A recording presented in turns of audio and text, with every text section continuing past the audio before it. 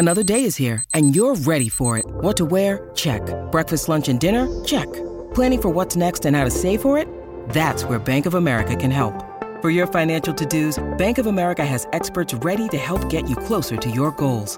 Get started at one of our local financial centers or 24/7 in our mobile banking app. Find a location near you at bankofamerica.com/talktous. What would you like the power to do? Mobile banking requires downloading the app and is only available for select devices. Message and data rates may apply. Bank of America N.A., member FDIC. You're listening to Away with Words, the show about language and how we use it. I'm Grant Barrett. And I'm Martha Barnett. And Grant, I have a mathematical riddle for you. Yes, please. There are 30 cows and 28 chickens. How many didn't? 30 cows and 28 chickens. How many didn't? 28 chickens. 10. Oh, good. That's good. That took me That's forever. nice. Right. 30 cows and 28 chickens. That is, the cows ate the chickens. So it sounds like the number 28, but you're actually saying 20. Yeah.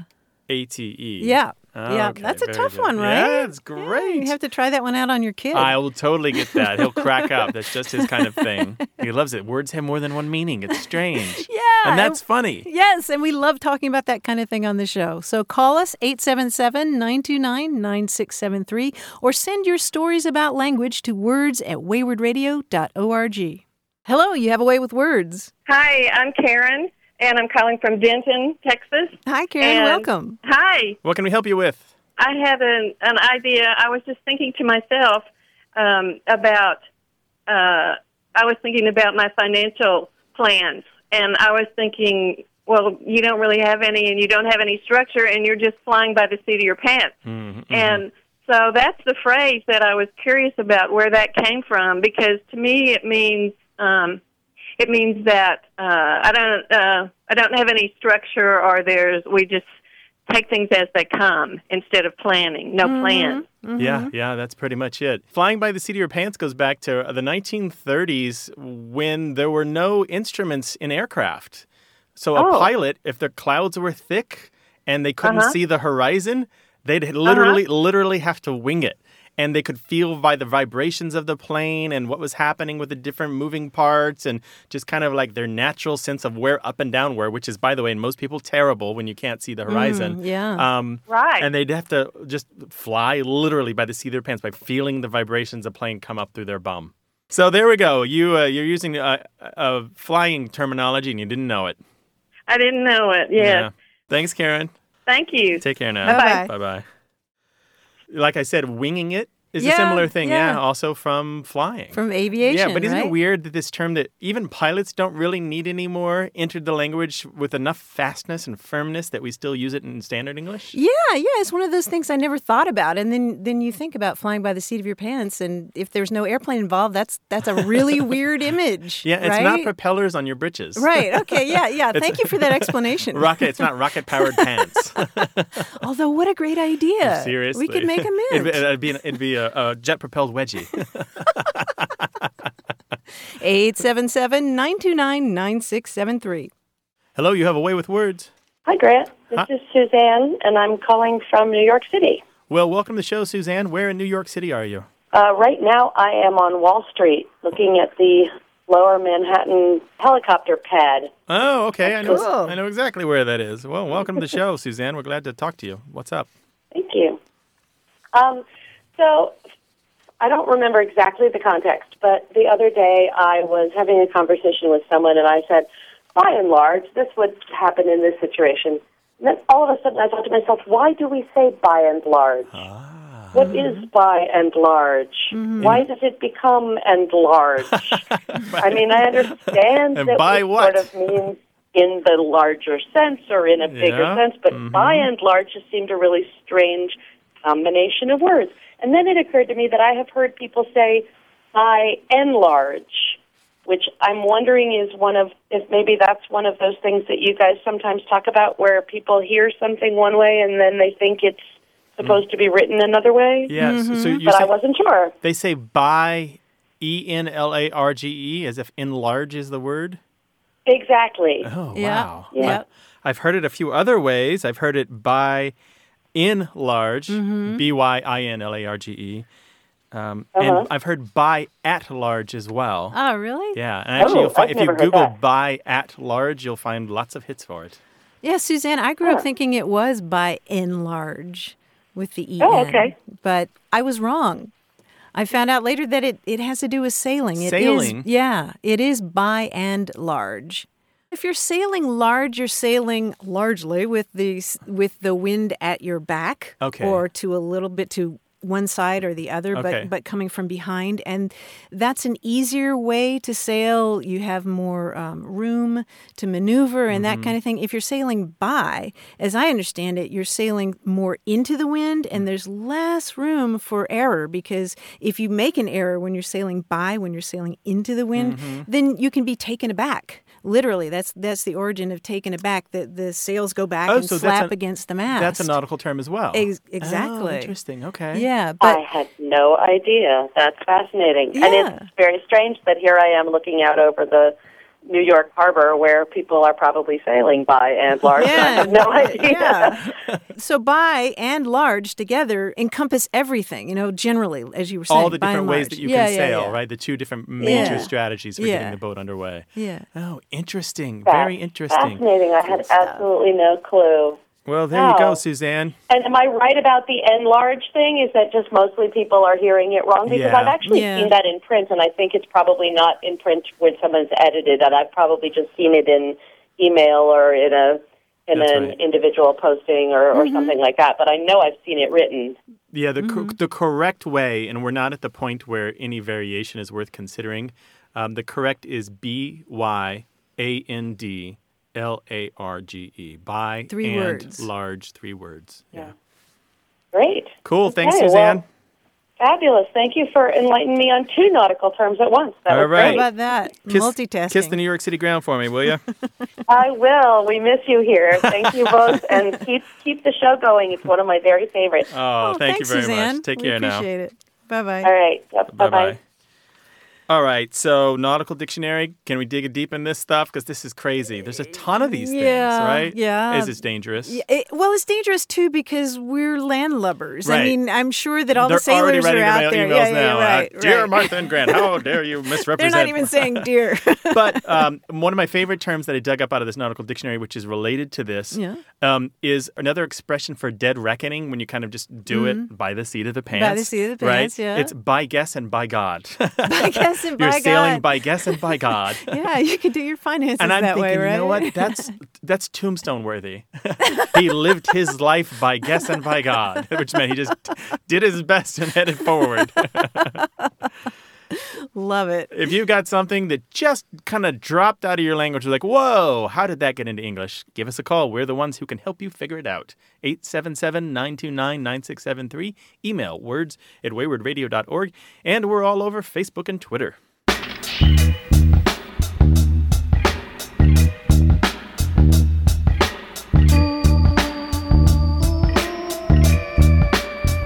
In the networking world, and by networking I mean the world in which you get internet into your home or into your workplace. that networking world. In that Okay. networking world, there's a term called Netflix o'clock.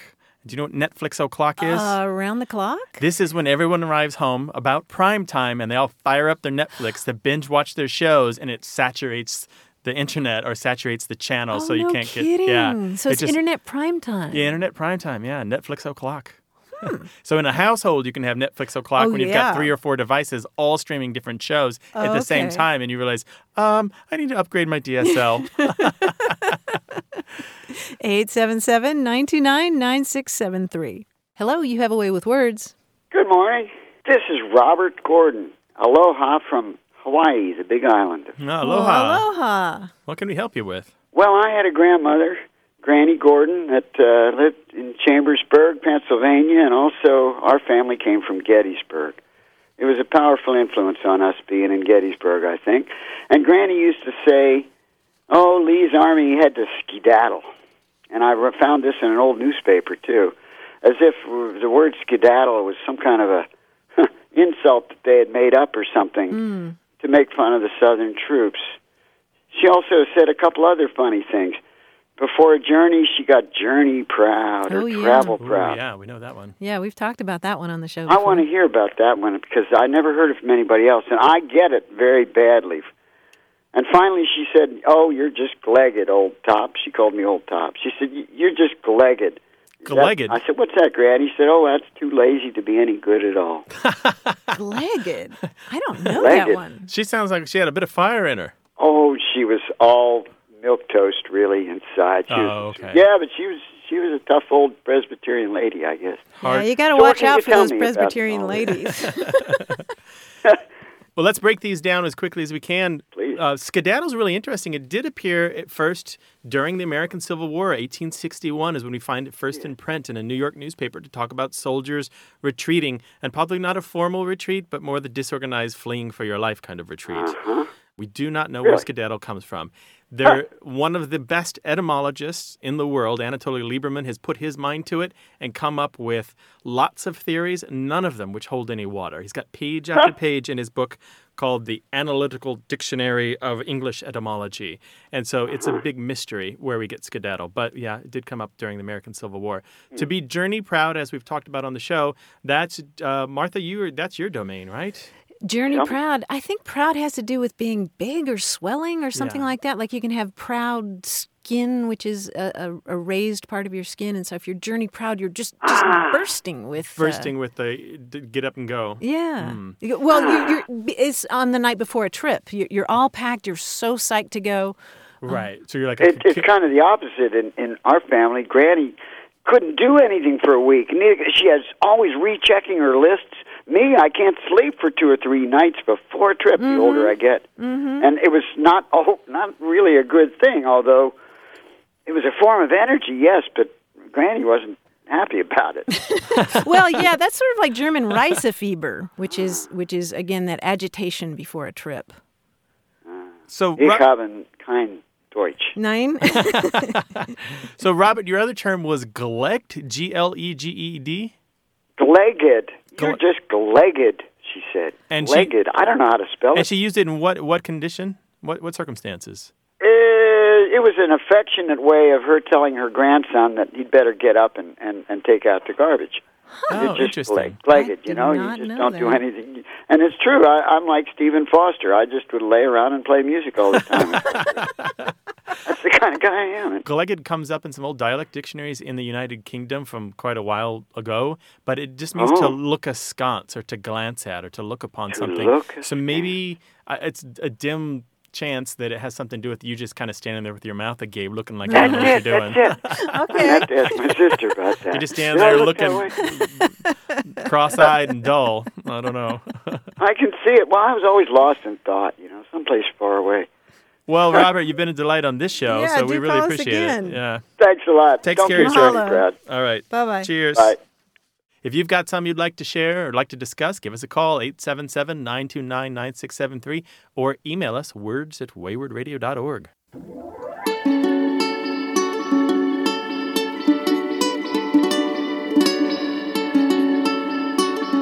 More from the bouncy house of language as A Way with Words continues.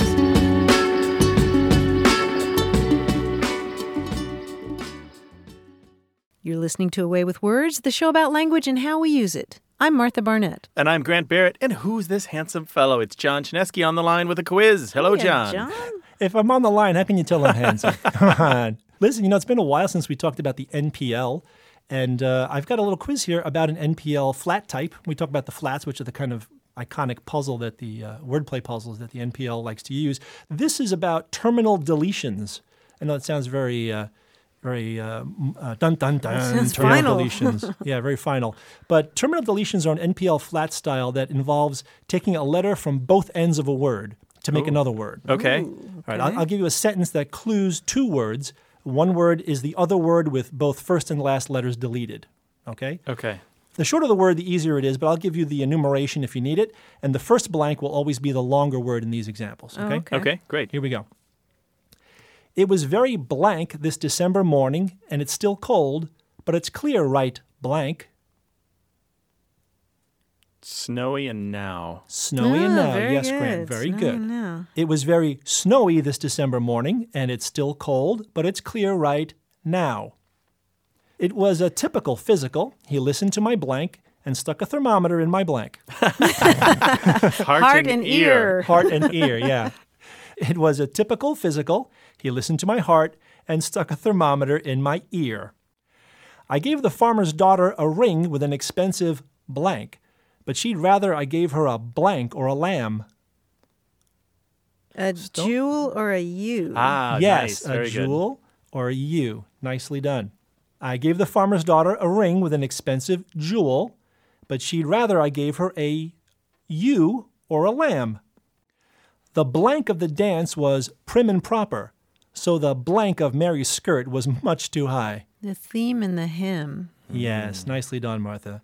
The theme of the dance was prim and proper, so the hem of Mary's skirt was much too high.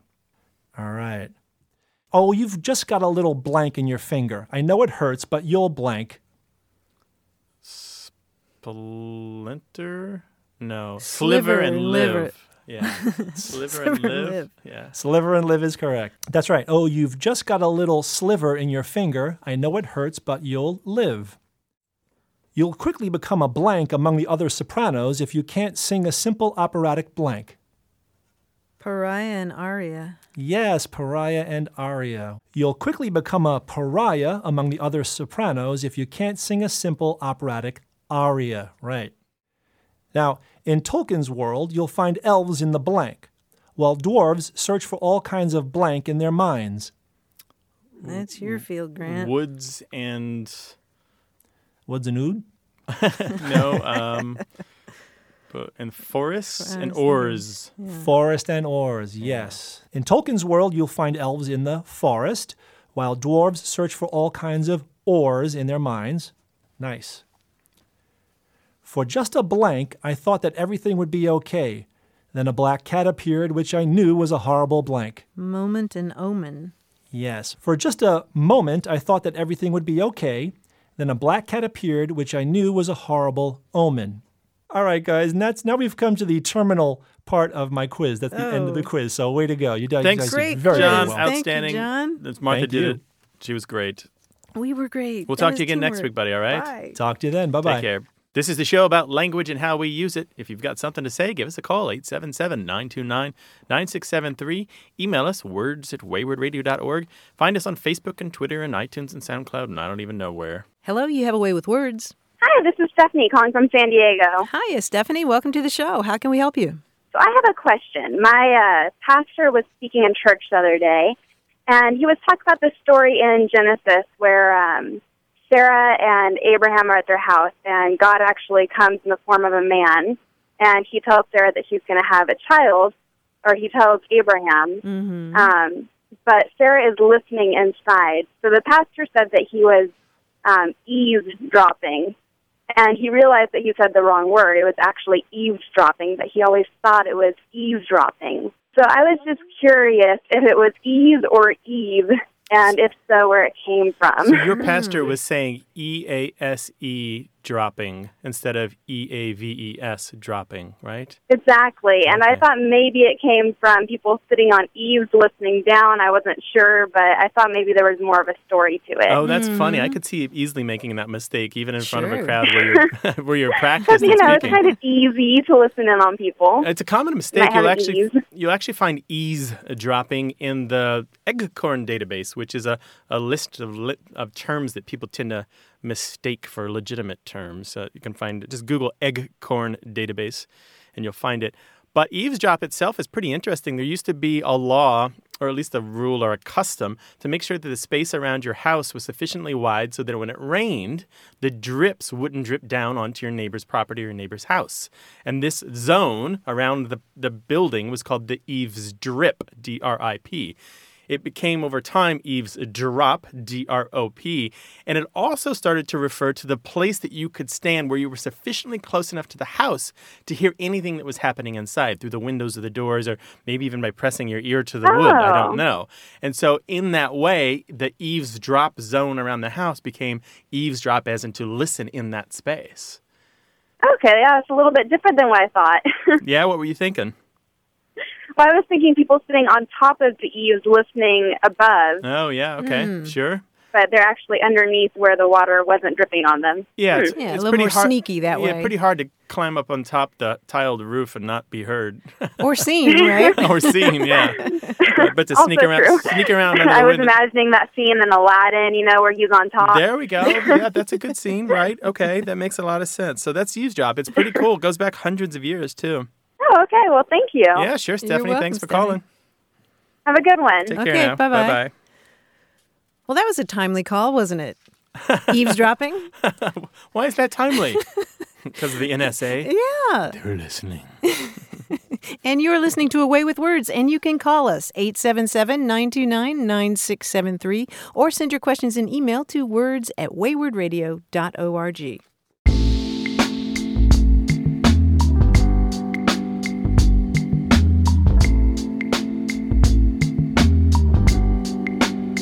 What do you call it when you're cleaning the snow off a car and your arms can't quite reach and there's this strip of snow left in the middle? Oh, that's fantastic. I never thought about that. Is it agnestis? No. What's that? I was thinking car hawk, but what are you talking about? Agnestis. It's the word for that place on your back that you can't reach to scratch. I can reach it's my from whole Latin. back. I can totally reach my Oh, whole yeah? back. I don't know what you're talking about. Yeah, very limber. Yeah. That's a better word for it, but I don't Yeah? think most people are going to know that. But if I said there was a car hawk left on my car, you'd probably figure that one out. Oh, a car hawk. That's yeah, even better. mohawk no, on that's your car. better. Yeah, the strip of snow that you just can't quite reach. And That's you're like, fantastic. and you drive anyway, and it falls Yeah, off on the freeway. Right. Share your language with us, 877-929-9673. Email words@waywardradio.org. Hello, you have a way with words. Hello. My name is Jack Eaton, and I'm calling from Jensen Beach, Florida. I have been fascinated with Abraham Lincoln and the assassination since about the third grade. And mentioning that, a shout-out to my third-grade teacher, Joyce Pelosi, who's probably listening. All right, Joyce. I first read about the assassination, and there's a phrase which is pivotal to the story, which when I first read it, made no sense to me, and 35 years later, still makes no sense to me. We're talking April 14th, 1865. Mm-hmm. Just after 10 p.m., the President, Mrs. Lincoln, Major Rathbone, and Clara Harris are sitting in Ford's Theater watching Our American Cousin, starring Laura Keene, who is a theater idol of the day.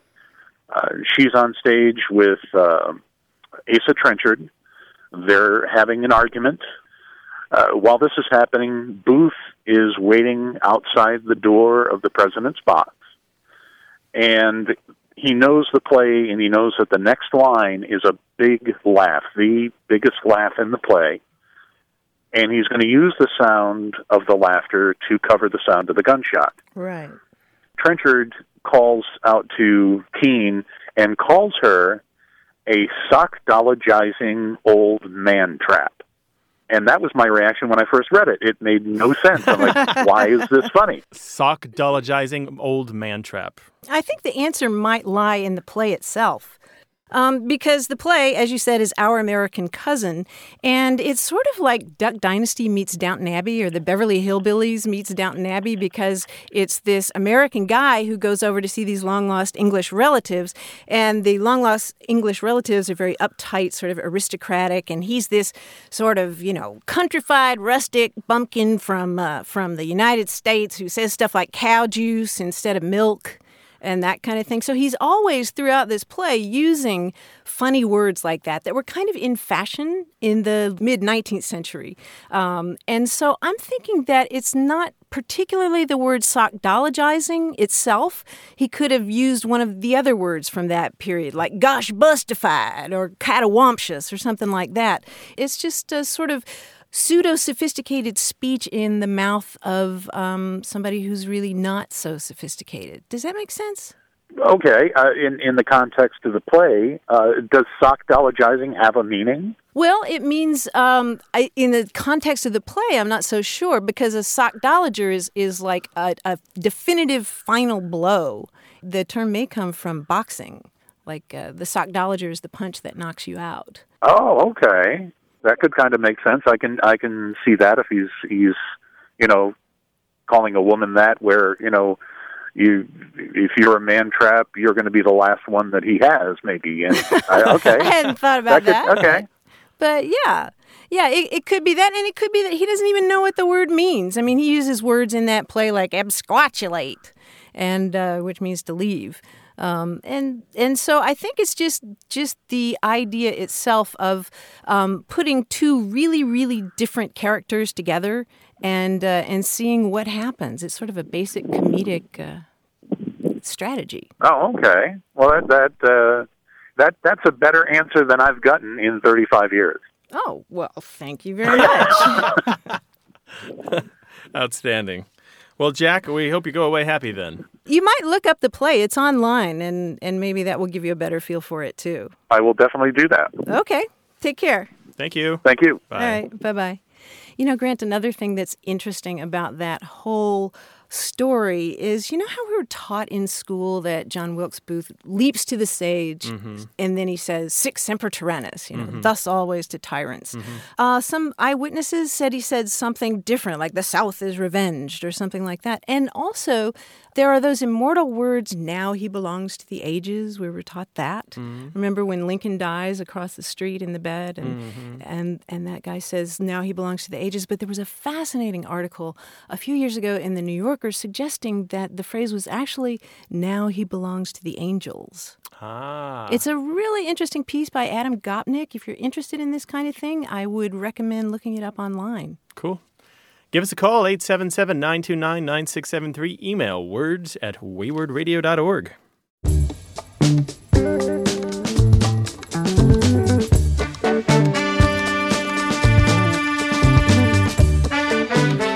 Grant, how about another riddle? Okay. A man leaves home. He goes a little ways and turns a corner. He goes a while and turns another corner. Soon he turns one more corner. As he's returning home, he sees two masked men. Who are they? Ooh, nice. I love this. Two masked men. I don't know. What's the answer? After he's turned all those corners, after he's left home. He's turned all these corners after he left home. And he comes back to home. And he sees two masked men. I don't know what who. Are they doing there? I don't know. Who is it? They are the catcher and the umpire. Oh! He's playing baseball. Nice! Love it. Totally suckered. Give us your riddles, your best ones, 877-929-9673, or email words@waywardradio.org. Hello, you have a way with words. Hi. My name's Paul. I'm calling from Milwaukee, Wisconsin. Welcome to the show, Paul. What can we do for you? I have a question about the word dude. Dude? Dude. Dude, D-U-D-E. I've noticed that college-age students use it as a unisex word. So in the days of my youth, I graduated high school in 86. It was primarily used to address a man. But now I've noticed that girls are calling each other dude. And I wonder, when did that start? Are they calling each other dude? Are you sure that that's what they're doing? I am positive. In fact, I've talked to them about it. And you have? They just shrug it off and say, oh, yeah, I've always done that. The reason I question that exact way that you put that is because there's a type of usage called evocative usage where you kind of just get someone's attention, usually at the beginning of a sentence. Like I might say, hey, buddy, move your car. I can't get out of my driveway. That buddy is evocative use. And this is the dude that is primarily used by young women to refer to other young women. They'll say, dude, you've got to buy that dress. Okay, so they're addressing them. So they're addressing them. It's pretty much about the only place that you're going to hear a lot of women using dude in that way when they're speaking to another woman. So it's not so much about calling them a dude. I mean, you could maybe make a case for that, but it's mostly about getting their attention, putting something at the beginning of the sentence that says, "Pay attention to what follows." So. We do a lot of this. Man, I can't believe I got another speeding ticket. So that man is doing that job, that vocative job. Boy, you're smart, Grant. Yeah, there we go. Exactly like that. Say some more of that. I like that. What they're probably not saying is like, I went down to the record store with these three dudes, and they were Mary and Sue and Joan, right? When you put it that way, it does seem that it is being used in the evocative sense. Yeah. The only stipulation I may have to that is, in doing my own research, I noticed that it was cited as being used by females in less than 0. the novel Mm-hmm. that came out in the 80s. And in that context, it was used by a daughter addressing her mother. But now that I think about it, that may also have been in the evocative sense. If you want to completely nerd out on this, and this is an activity that we heartily endorse at all opportunity, in 2004, Scott Kiesling, who was at the University of Pittsburgh, published a paper in the journal American Speech titled Dude, and it is literally about dude and this use and many other uses. And he confirms that young women are using dude, but only in the vocative sense. That's so interesting. They're not saying that women are dudes, and they're not ungendering it. They're strictly using it to get attention. I see. Well, that clarifies things a great deal. It's been bugging me. So watch for that, Paul. Let us know what you think. Will do. Thanks a lot, guys. Okay. Yeah, sure. Our pleasure. Bye. Dude shows all the signs of being like cool, which is the word that will never leave slang, but continue to be used. Yeah, Just you think. constant slang. But of course, in the 60s and 70s, when people said man, where we say dude a lot now, maybe people then thought that man would continue forever. It's just really uncommon today to have somebody say, man, that's an awesome dress. Oh, I think maybe I do, but but I don't use dudes. Really? So. A woman like you in her 30s? Yeah, would, I know. He said he graduated in 86. I'm thinking, Yeah, I'm thinking too. He's only 2 years older than I am. What have you observed about language? Call us about it, 877-929-9673, or send it an email to words@waywardradio.org, and we are all over Facebook and Twitter.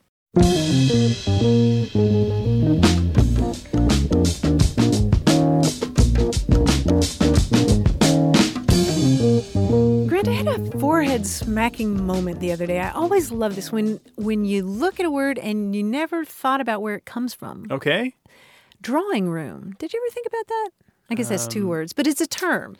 I never did. I always assumed they were drawing tea as they, kind of could draw a tea to pour it for your guest. That's what I was thinking. Like that. Drawing. No, what is it?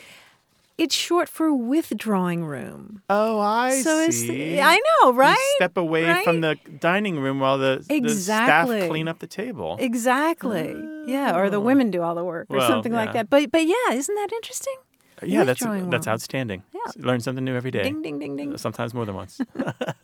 877-929-9673.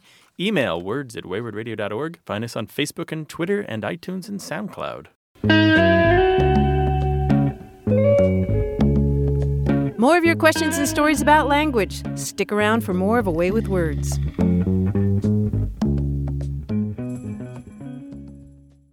You're listening to A Way with Words, the show about language and how we use it. I'm Grant Barrett. And I'm Martha Barnett. A few weeks ago, we talked on the show about text tattoos, the fact that more people are getting tattoos that have words and letters on them. And we asked people for their stories about that, and we got some really thoughtful responses. A lot of the text tattoos that people are getting tell a kind of story. People get them when they're at a turning point in their life, maybe a breakup or a move across the country. And another thing that I found interesting from these emails was the fact that for a lot of people, as these text tattoos accumulate, they start to tell a kind of story in different languages. We heard from Patience Itaya, who is originally from Ghana, but she moved here as a small child. And one of her tattoos is her traditional Ghanaian name, which is Akosua. And she said she got that because it's a beautiful name, but it doesn't show up in any of my official documents. And then she has her name spelled out in Arabic letters. And the reason that she has Arabic letters for her name is because her husband is from Morocco. And she said, I didn't want to put his name on my body, so I chose something representative of both of us coming together. And then she has lyrics from a song that really spoke to her in Spanish. And she also has her father's initials with his birthday intertwined because he passed away in a car accident. And she said, this is my way of always keeping him with me. And so they were really personal stories, really touching. And we also heard firsthand from a tattoo artist. His name is Joseph Wittenberg, and he's out here in Temecula near San Diego. And he said that text tattoos are now about 25% of his business. Oh, really? Most of them are names and song lyrics. And Joseph himself has a text tattoo. He put one on his thigh. He has a tattoo just above his knee that says, Rachel, will you marry me? And what he did was he was wearing shorts. He went down on one knee and he pulled up his shorts so she could see the proposal. Yeah, and it's still there. Yeah, Did he put a yes in afterward? Yes, or something to that effect. I can't remember what it is, but he actually got news coverage. You can actually go on YouTube and see him pulling his shorts up to show her the proposal on his leg. Yeah, isn't that sweet? Yeah, I guess. That's serious, right? Serious? I don't know about sweet. Well, I think that's a commitment. I was going to say it's a commitment because he didn't just say, will you marry me? He said, Rachel, will you marry me? Anyway, I love how personal all these stories are, and we love hearing your personal stories about language. You can send them to words@waywardradio.org or call us with them, 877-929-9673. Hello, you have a way with words. Hi, Martha. My name is Steve from Fort Worth. Hi, Steve from Fort Worth. And I have a question about the word cute. I'm English, as you can probably tell. Mm-hmm. My mother was from the Midlands in England, and she had a very different usage of the word cute. When my mother used it, she meant somebody was sly or shrewd, like a fox, and it was definitely not a compliment. And I was just wondering, I sort of have adopted that, and I will occasionally use it, but my mother and I are the only people that I know have ever used the word in that context. And I did look it up in the dictionary, and yes, there is a definition, shrewd, but I've never heard of anybody else use it in that context. And I was just wondering, is it in common usage in that context, or how was the transition made? What was the original usage as opposed to the modern usage, meaning that something is, pleasant or attractive or... All good questions, Steve. All good questions. And there's a bit of a story here. The usage that you and your mother have is old-fashioned, but it does exist in pockets here and there. By a huge amount, cute meaning adorable or attractive is the winning definition of cute these days. But it used to mean shrewd, and that actually is the original definition. It was shrewd or clever, and actually it meant acute, and this is where we get the word. A-C-U-T-E was the original term, and through a process called aphesis, we dropped off the A, and it just became cute. And it slowly changed over time and went from meaning perceptive or keen or shrewd to meaning on point or exactly what you want, and then it went from meaning exactly what you want to meaning something that was appealing, and then something that was attractive, and here we get today where it means something just a little adorable. That, as the Japanese say, is kawaii. Just very cute, little big eyes, big head, round cheeks. Right. So there it is in a nutshell. Crazy story of cute. But you and your mother do you know if it is in use, if other people do use it in various regions? Absolutely. They absolutely do. You are not alone in this. It's not common anymore, but you will find it in certain regions of the U.S. and the U.K. You've got to look carefully for it, though, because it's the kind of thing once people realize that their use of it is out of fashion, they might kind of withdraw that use and only use it when they feel like they're around people who also use it. I've heard people say, don't get cute with me. It's a similar use, yeah. It's a meaning of cleverness, yeah. Yeah. So it's just like an acute angle, like a sharp angle. Right. Yeah. Okay, well, thank you very much indeed. Great help. Cheers. Great information. Thank you. Thanks for calling, Steve. Thank you, Steve. Take care now. Bye. Bye-bye. Call us with your language questions, 877-929-9673, or send your stories about your close encounters with words to words@waywardradio.org. Hello, you have a way with words. Oh, hi, Grant. This is Hugh Alt in Newton, Massachusetts. Hi, Hugh. Welcome to the show. Hello, Hugh. I have a query about quarry. A query about quarry. Okay. All right. I recently went to an exhibition at the Boston Museum of Fine Arts here and saw the watercolors of John Singer Sargent, who was an American early 20th century painter. And one of the features of the exhibit was a series of stone quarries in Italy that he had painted with lovely pastels and colors. And then I subsequently went to a museum at the McMullen Museum at Boston College, where I teach, and they had an exhibition of Gustave Courbet, who's a 19th century French realist. And one of his most famous paintings is entitled The Quarry, but that's a depiction of a fallen stag after a hunt. And my wife, who's an art historian and docent, admired the artistic styles, but I was struck by the linguistic question of the two different meanings of the same word. and I thought it might have a Latin root, Martha, that's in your court. Oh, I'm thrilled that you asked about this because there are two different words here, actually. It's not the same quarry.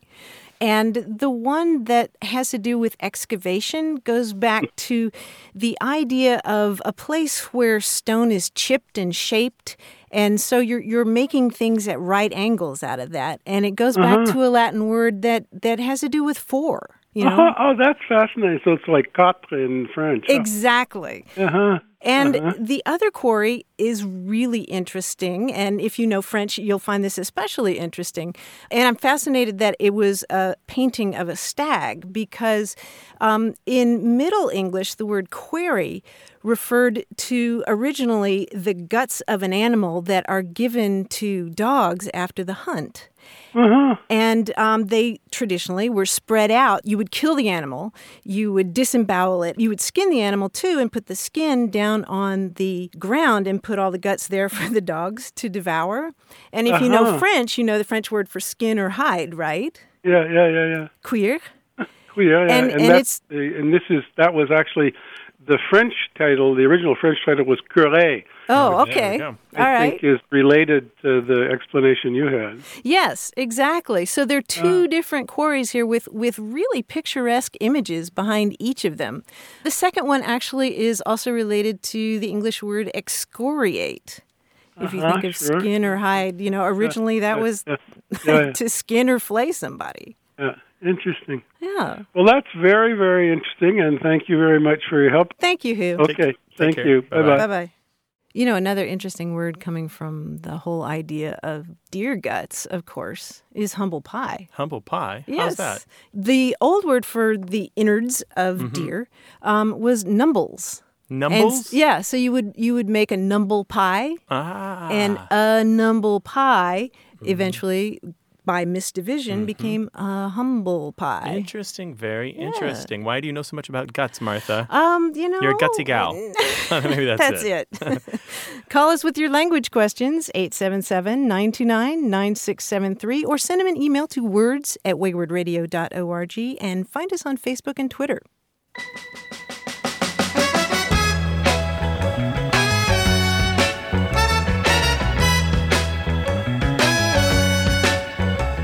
Across an Apache proverb I like. Okay. It goes, "It is better to have less thunder in the mouth and more lightning in the hand." Yeah. Do more, say less. Yeah. Good. I've never heard it put that way. Say it again. Yeah.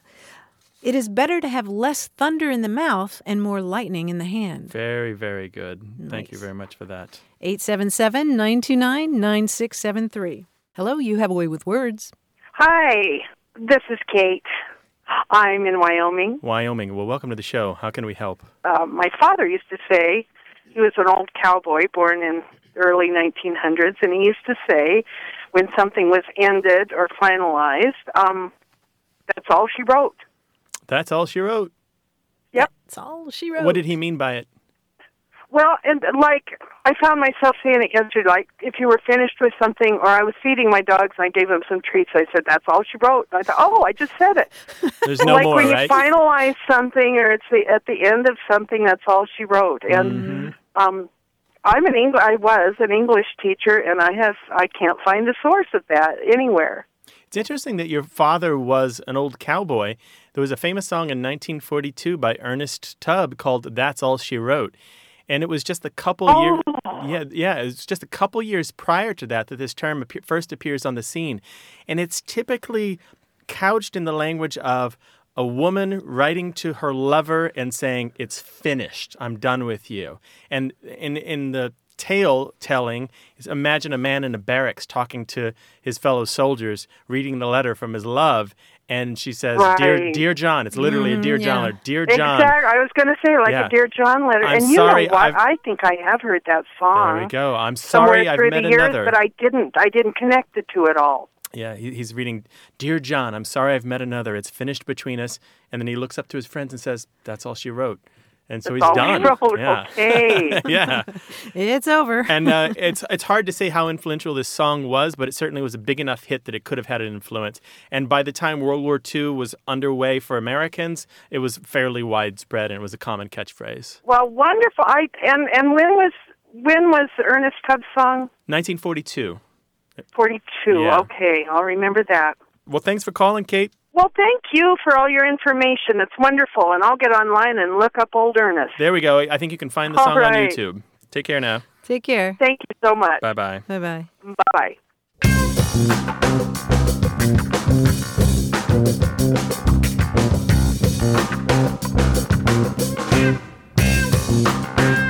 Have we talked about Gaby on the show? The Gaby boom? Yeah, the Gaby boom, yeah.